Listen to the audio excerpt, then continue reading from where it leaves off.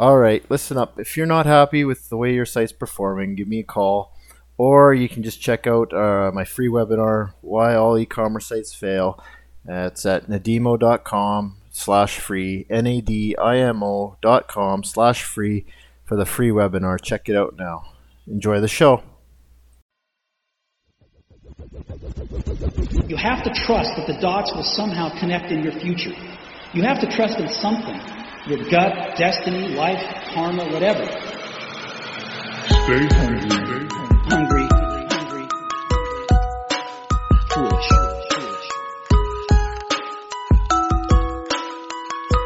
Stay hungry. Stay foolish. Welcome to E-Commerce All-Stars, brought to you by nadimo.com, where we help e-commerce entrepreneurs accelerate growth through modern technology and innovative thinking. Hey everyone, thanks for joining today's show with your host Brandon Mosko, of course. And today I'm excited to have Steve Dennis on the line. He's the author of Remarkable Retail, and it's a book that's been referred to by Seth Godin as required reading for anyone who runs a store or shops. And I'll be honest with you, I don't generally endorse things on my show, but I really thought this was a fantastic book, and I'm not surprised. I mean, I know Steve's been working on it for quite some time, and I've been really looking forward to getting my hands on a copy, and as soon as I did, I just basically consumed it. Now, because I consumed it so quickly, I may not have all the details, which is obviously why I brought Steve on the phone. But one of the things I want to kind of preface it with for everybody, he's basically broken the book down into two fantastic parts. One talks about shift happens, and really talks about the things that really got me was the end of scarcity, and he talks about everything from information scarcity to the ability to buy things so much quicker now and get those things in your hands faster online and all these types of ways. And talks about the apocalypse is one of the chapters, and one of the things that was in there that I found very insightful fact for people who are in retail, but also for people who are in e-commerce for the opposite of reasons. Is e-commerce still represents only 11% of total retail sales in the U.S. So as a retailer, that should really inspire you to know that, hey, as he says later on, or whether e-commerce is eating the world, which again conjures up images of zombie apocalypse to me. But anyway, one of the things that you have to keep in mind as a retailer is, e-commerce still only represents a very small piece of all of retail. And then on the flip side, as an e-commerce person, to me, I look at that as an opportunity. But that said, it's still a very small piece when you really factor that all out. And that's the he starts with the facts and the figures and interesting anecdotes, like I mentioned there. But the most powerful part of this book really gets into part two, which is the basically remarkable retail and the journey of remarkable retail.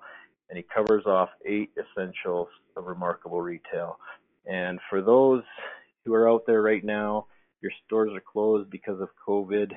If you're listening to it during all of this, now is the best time of all to pick up his book and read about those 8 essentials and start getting those ready to be put into practice for the second you can. You may even be able to start getting some of those put in place as your stores are closed.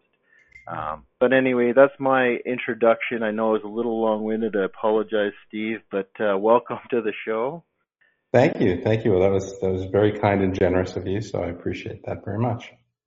And I would love it if you could just, jump right in and start telling us a little bit more about the book. And I mean, you could even start with the journey of what led you to getting this book moving in the first place, because I know it has been a long time coming for you. Yeah, it has. I kind of joke around at the end in the acknowledgments that I've wanted to write a book for a long time, and I got here as fast as I could. But I think if going back a number of years, I've always enjoyed writing.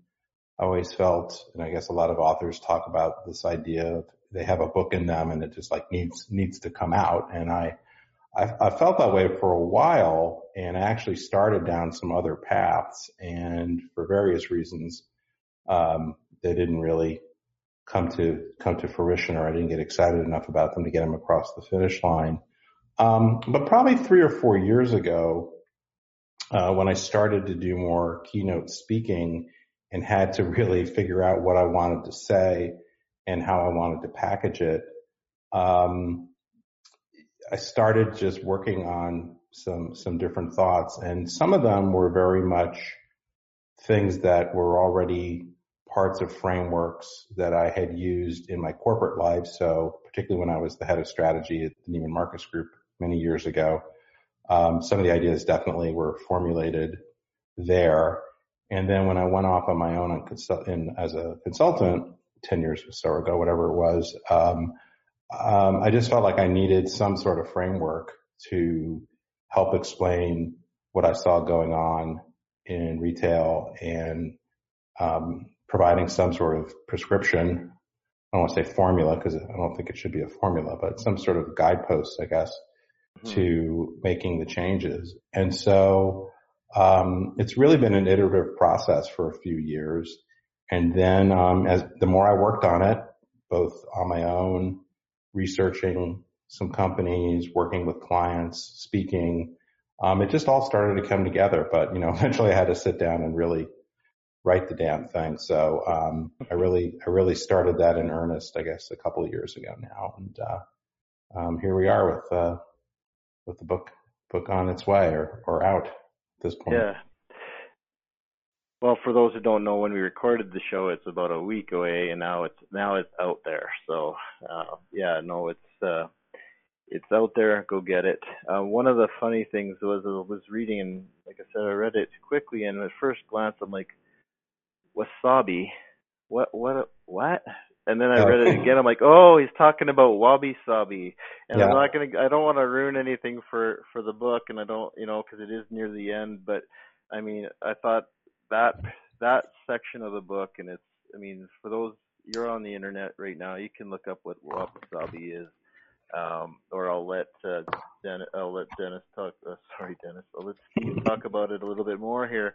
But the whole concept of that related so much back to the very beginning of the book that, it just speaks to what a good book it was, and how it just, everything comes full circle throughout your whole writing process, and to have taken it on and made it, writing a book is when you write a good book, it's a long process and a long journey in itself. And I think that tying it all together like that was just really, really such a cool piece. And I always like learning things, and to be honest, that was something that just, I was like, oh, well, that's kind of an interesting take on things. And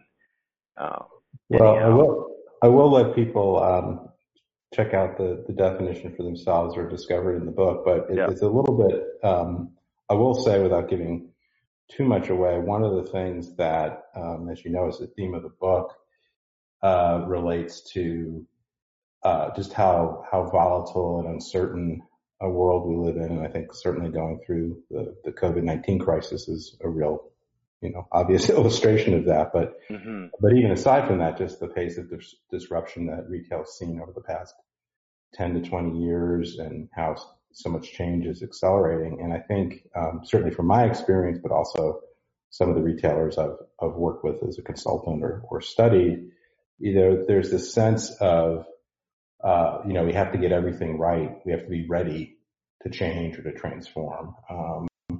And almost like this perfectionism that, either we have as individuals or cultures of organizations keep so many companies stuck. And, when I look at the part of what I talk about in the latter part of the book is when I look at the retailers that find themselves in trouble today, and not because of the pandemic, because of, prior to that, and, perhaps made worse by the pandemic, most of those companies watched the last 20 years happen to them, and many of them were afraid to experiment and take risks. And, right. And therefore they didn't innovate in the way they should. So there's this whole kind of riff that goes on in the last couple of chapters of the book about, we're never quite ready, and we have to be comfortable with imperfection. But the ironic thing about it to me is that, this is probably obvious to people, but this is my first book. You write this thing, and you spend a lot of time on it. And I was fortunate to have a great editor and a great editorial and publishing team that really helped me in many, many ways, and it made it a much better book than it would have otherwise been. But then, when when the book comes out and I go back and read it, and in particular when I was recording the audiobook, there's just lots of things I would have done differently. It's like, now with the passage of time, or now that I read that or hear it, there was a better way to explain it or a better way to express it. But you have to put stuff out there, and it might not work. And, that's part of the process. I mean, a book's just a little bit more permanent than a speech or a Forbes article or blog post or podcast or what have you. But that's part of the thing. You have to be willing to fail and try to do so smartly, but, be comfortable with being uncomfortable. Be comfortable with being uncomfortable. I think that's so well said, and it's actually quite important for a lot of people, just in general, especially. It's just get yourself out there in so many ways. It's so important, and for everybody in every industry and throughout social media, what have you, but the concept of authenticity, I thought, was kind of important as well from what I saw there. But yeah, I think there's a lot of gimmick. Sorry to interrupt. I was just going to say quickly, I think there's a lot of things that, and particularly when retailers find themselves in crisis, where they're reacting more to situations, and oftentimes they have to play significant catch up. And that oftentimes I think causes people to latch onto something they don't necessarily really understand, or do something gimmicky, or just copy, some cool brand, added a coffee shop and yoga. So now we're going to add a coffee shop and yoga. And, that I'm not saying those are automatically bad ideas, but, they're not necessarily, really authentically part of your brand. And I think customers notice that. And so you have to really pay attention to the things that make sense for your brand and, reinforce that image. Mm-hmm. One of the things you start the book with is something I've heard you say a few times, and I've read on various pieces you put together. And it's physical retail isn't dead, boring retail is. Do you want to elaborate on that? I think that's a great kind of kickoff point too, because that's how you start your book, right? So. Sure. Well, for better or worse, I've gotten a fair amount of notoriety for that statement over the last couple of years, and I actually more or less stole it or slightly modified it from something that somebody else said. But the point I've been trying to make, first it was in response to this idea of the retail apocalypse, which, as you mentioned, I spent a whole chapter just trying to really challenge that myth. Not that physical retail isn't very different, not that there aren't a lot of stores closing, but to really try to say, this broad statement of a retail apocalypse is really not accurate. There's plenty of data, which I go into, to support that. And actually, to the extent there is anything that you might call an apocalypse, it's really concentrated in a very few parts of the retail industry. The vast majority of store closings are concentrated among a particular set of retailers that fall into what I call the mediocre or boring middle. And then the other thing is, I think just even talking, which is something I definitely spend a lot of time on the book going into, is even talking about this distinction between physical retail and e-commerce, I think is really not terribly helpful. The best retailers are almost always focused on providing, really thinking about the customer as the channel and providing a very integrated or harmonized, as I talk about in the book, experience, understanding that digital drives physical and physical drives e-commerce and vice versa, and it's just all sort of one thing. And so it may very well be the case in certain retail categories that you need fewer stores, and or the stores you have need to be smaller. But the idea that physical retail is going away is, it's just ridiculous, really. I mean, it's hard to say, as there's some different statistics, but, depending on whose statistics you want to believe, when physical retail is between 85 and 90% of all retail and is still growing, and there's lots of retailers that are opening many, many stores, it's just kind of silly to act as if physical retail is going away. It's just really different, and it implies some different strategies and different responses, particularly depending which category you're in. Yeah, well, and I mean, I'll just add a small little 2 bits to that, and that there's often that people are often looking at it as a divide, retail versus e-commerce and that sort of thinking. But like you said, the two are really harmonized. They need to be nowadays too. I mean, it's no longer just a storefront or just an e-commerce presence. In some cases, yes, it is. I mean, don't get me wrong. It's not. This isn't what I'm saying. Is it's only black and white, but the truth is there is, I think there's a big part of all of it being, I like your word of harmonized. I can't even say the word, but I like that word as opposed to going into the clichéic words of, omni-channel and those types of things, which, I mean, do also speak to it. But I think it is important to note that, I mean, I started off with a statistic of 11%. And like you just mentioned, 85 to 90, but the other side of that is how accurate is that when e-commerce, like Nike, for example, has a Nike.com division, and I mean, they actually sell different product there. Their number one seller in that division is their customized shoe. Yep. People are going there to buy a custom shoe that they design themselves. But it's still Nike. Mm-hmm. Right, and so it's the brand is bigger than the channel, I guess you could say, for lack of proper terminology. But anyhow, those are just my thoughts. No, well, I think those are good points. I think there are a couple things that I get into a little bit. I mean, one is I absolutely believe, and I start off talk about this in a couple of different places, but I think that customers don't think of brands as operating in different channels. I think I mentioned this in the book. I've done a lot of customer research over the years. I've worked in things I guess you'd call multi-channel integration since 1999. Never ever hear customers talk about the e-commerce channel, the store channel. I mean, to them, particularly over time, you're shopping with the brand, and sometimes you're going to shop online, and sometimes you're going to shop in the store, and sometimes you're going to research online to go into the store, and sometimes you're going to go into the store and ultimately transact online. And so, I mean, I just think it's just a blur.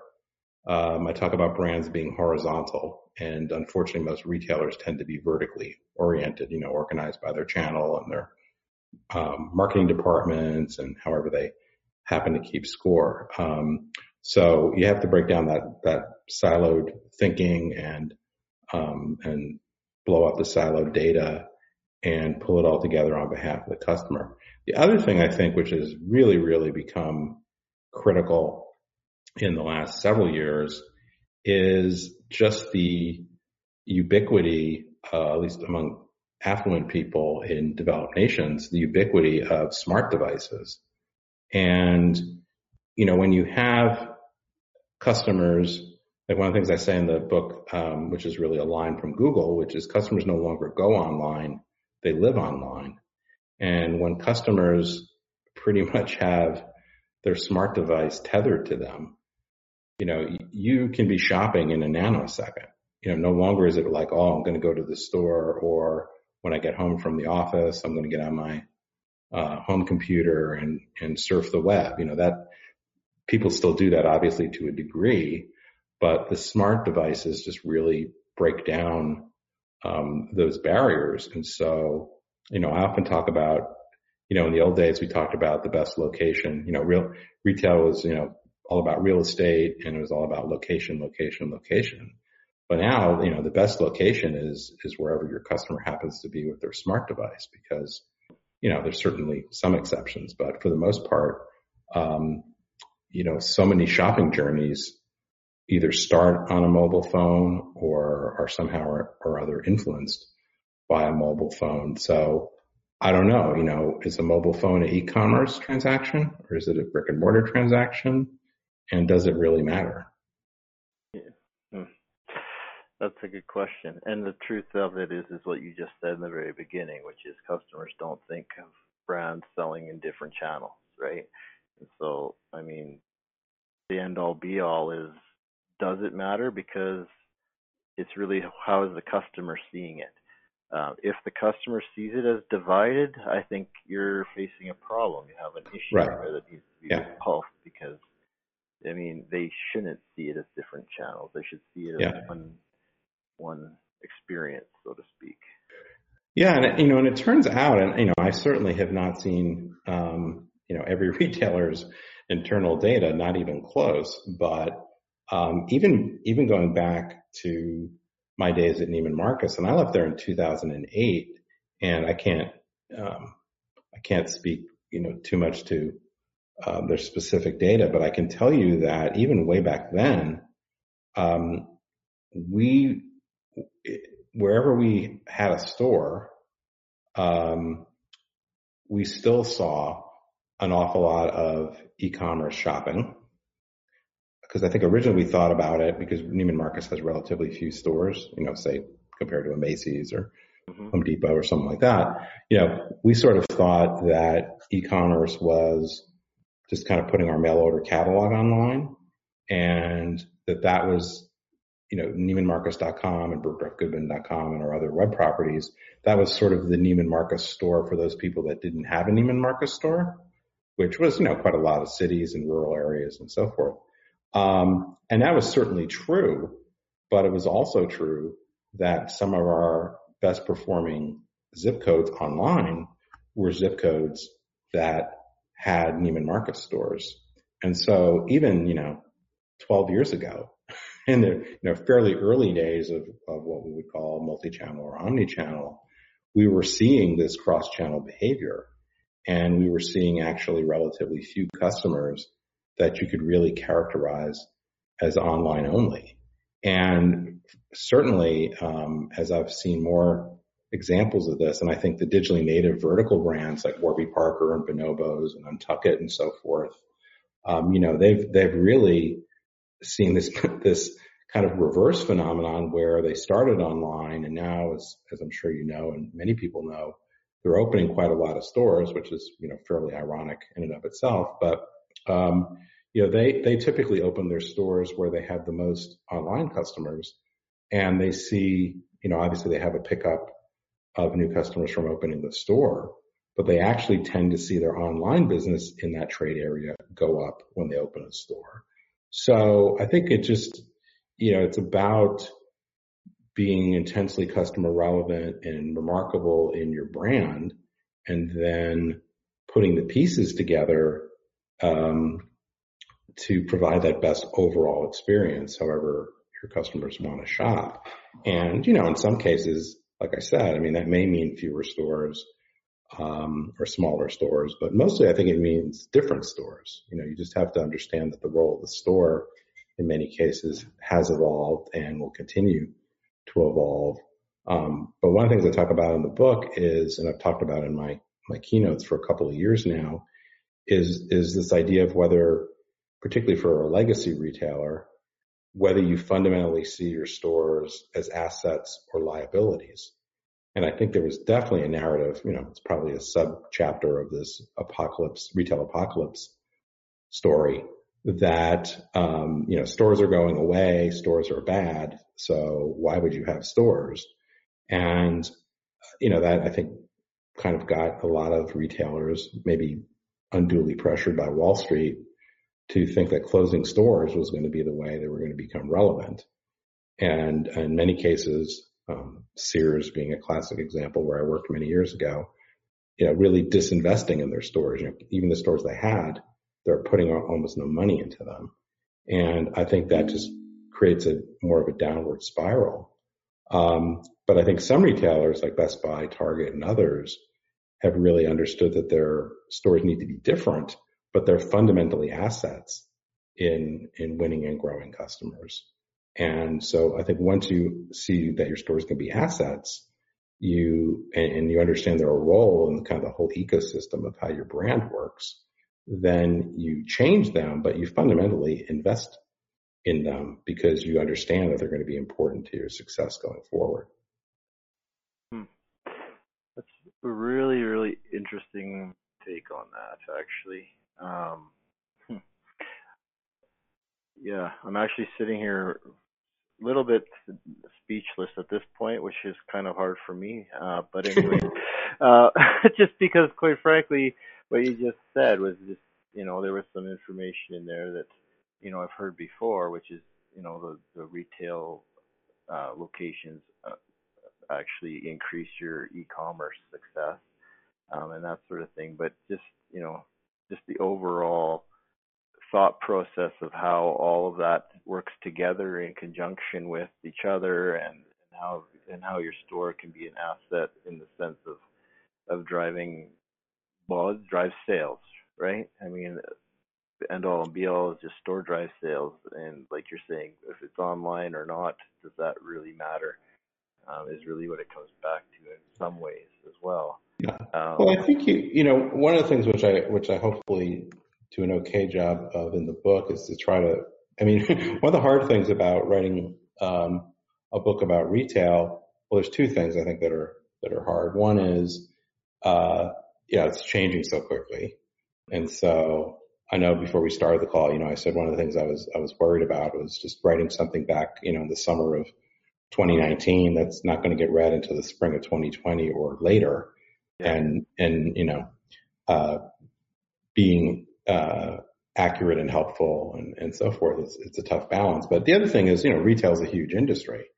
And so trying to comment on strategy for every retailer, big and small, grocery store, luxury, so it's there's incredible diversity. And so, absolutely there are no one size fits all strategies, though I think, from my experience, the 8 essentials, work pretty well across a number of different sectors, and you have to just kind of figure out the right mix of ingredients for your brand. But the other thing is that, and it's one of the reasons why I also kind of hate the retail apocalypse narrative, but I also hate the kind of dismissive statement that, well, particularly from people with vested interests in physical retail and commercial real estate, of like, well, don't worry because retail or e-commerce is only 10 or 11%. And, while that is a true statement, your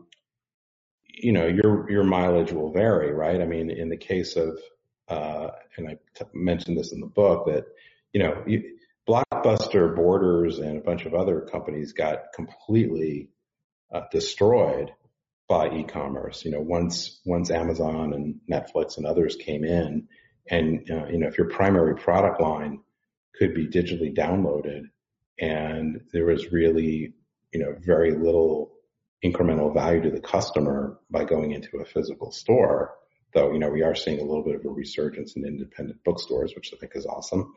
But there clearly were some apocalyptic outcomes from kind of the first and second waves of e-commerce. And you also see some really different e-commerce penetrations. Groceries like 3%. I think apparel is now getting close to 25%. So, and it varies based upon price point. So, you really have to look at your particular circumstances and not kind of buy into these broad pronouncements about a really huge industry, because if you do, you can really make, you can either, well, mostly you can lull yourself maybe into a sense of false security. Yeah. Well, that's one of the things that I actually liked about your book was you have those 8 essentials,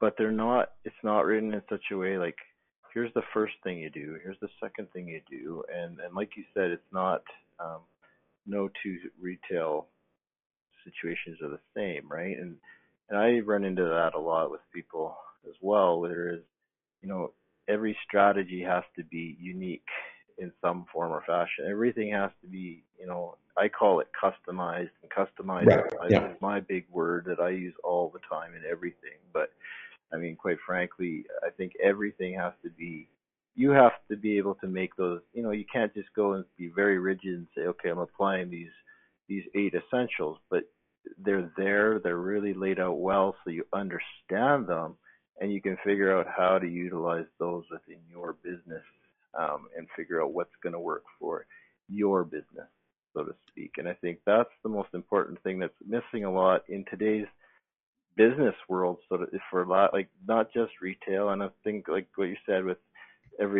so retail being such a wide span, same with e-commerce, same thing. I run into that just with my podcast itself. So trying to write an entire book on it on retail like you've done, I mean, and trying to stay relevant in the same vein, it would have been very difficult.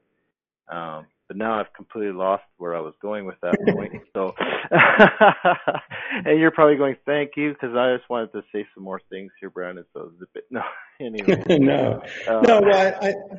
I think, and one of the things, it remains to be seen, I guess, ultimately what the impact on my book will be.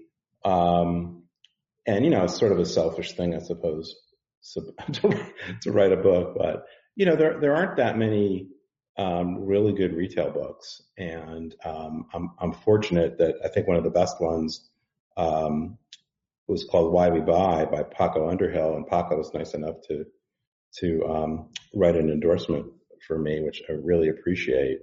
But the thing that Paco does in that book and some of his subsequent work is he really, I think, gets down to some basic underlying principles of consumer psychology. And I think, he makes some very broad points and then talks about how they can be applied. And, but some of the other retail books, I think, they're either sort of reflections on history, which are nice, or, they try to describe the future. And, I certainly, I guess, get into some things that I expect to happen. But I think that trying to predict the future with any accuracy in today's retail environment is kind of a fool's errand.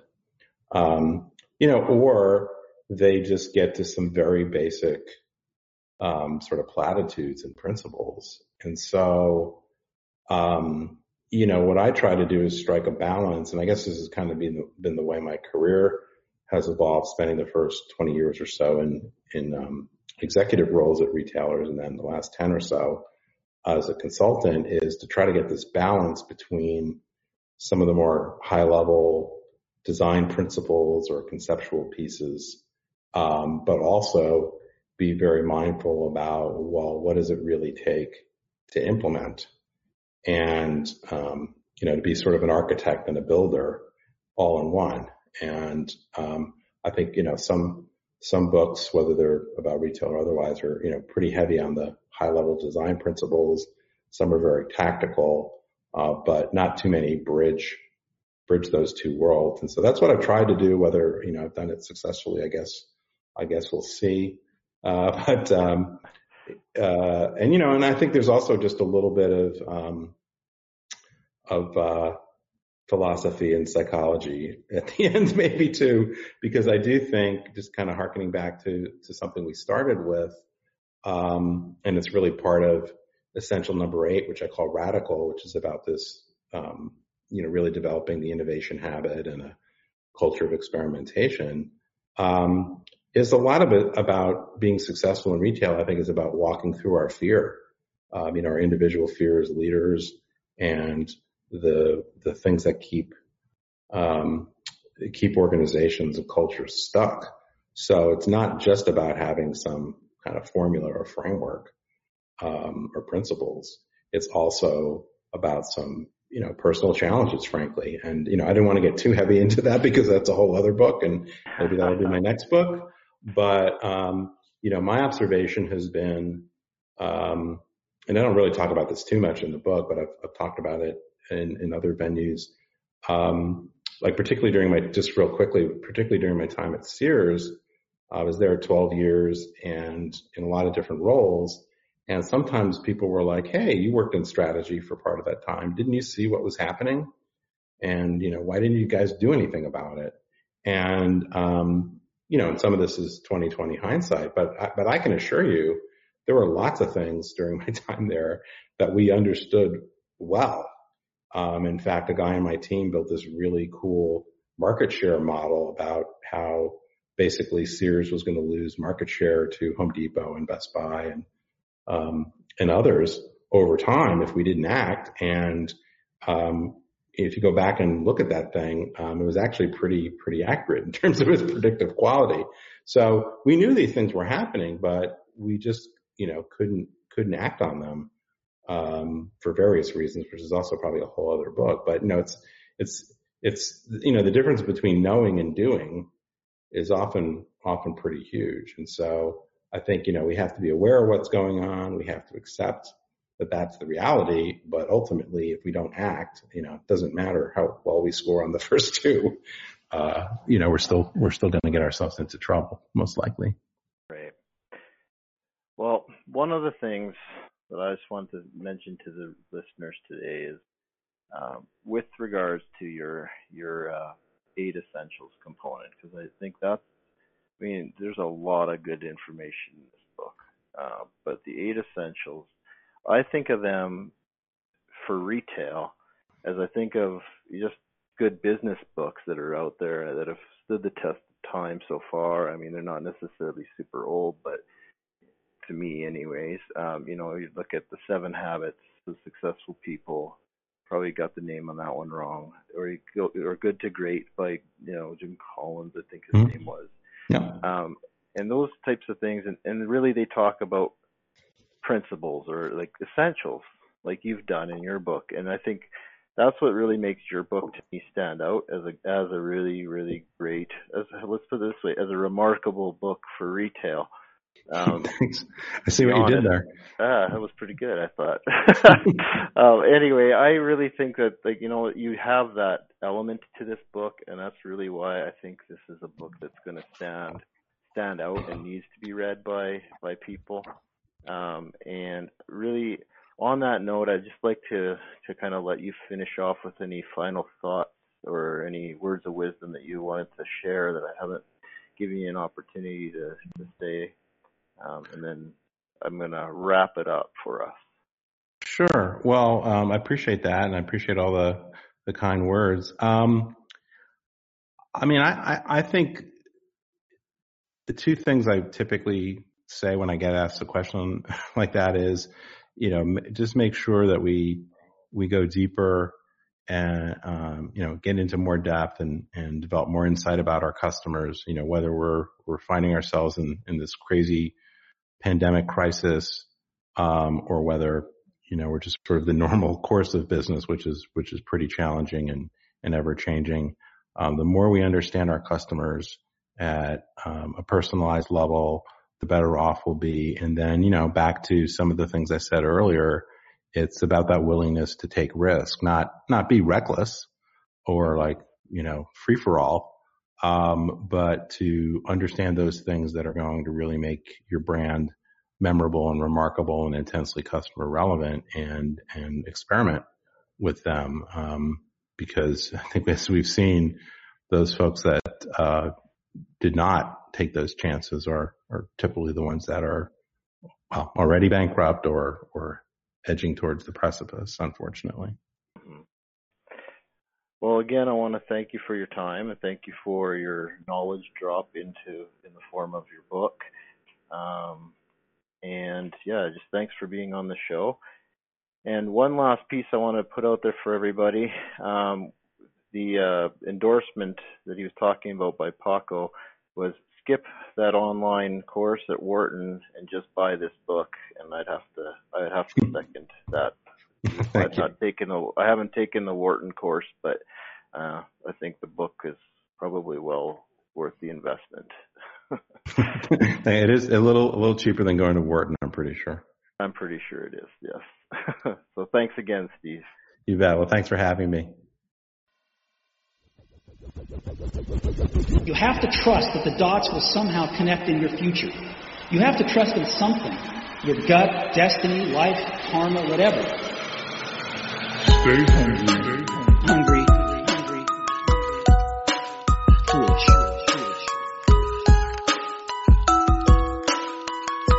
Stay hungry. Stay foolish. Welcome to E-Commerce All-Stars, brought to you by Nadimo.com, where we help e-commerce entrepreneurs accelerate growth through modern technology and innovative thinking.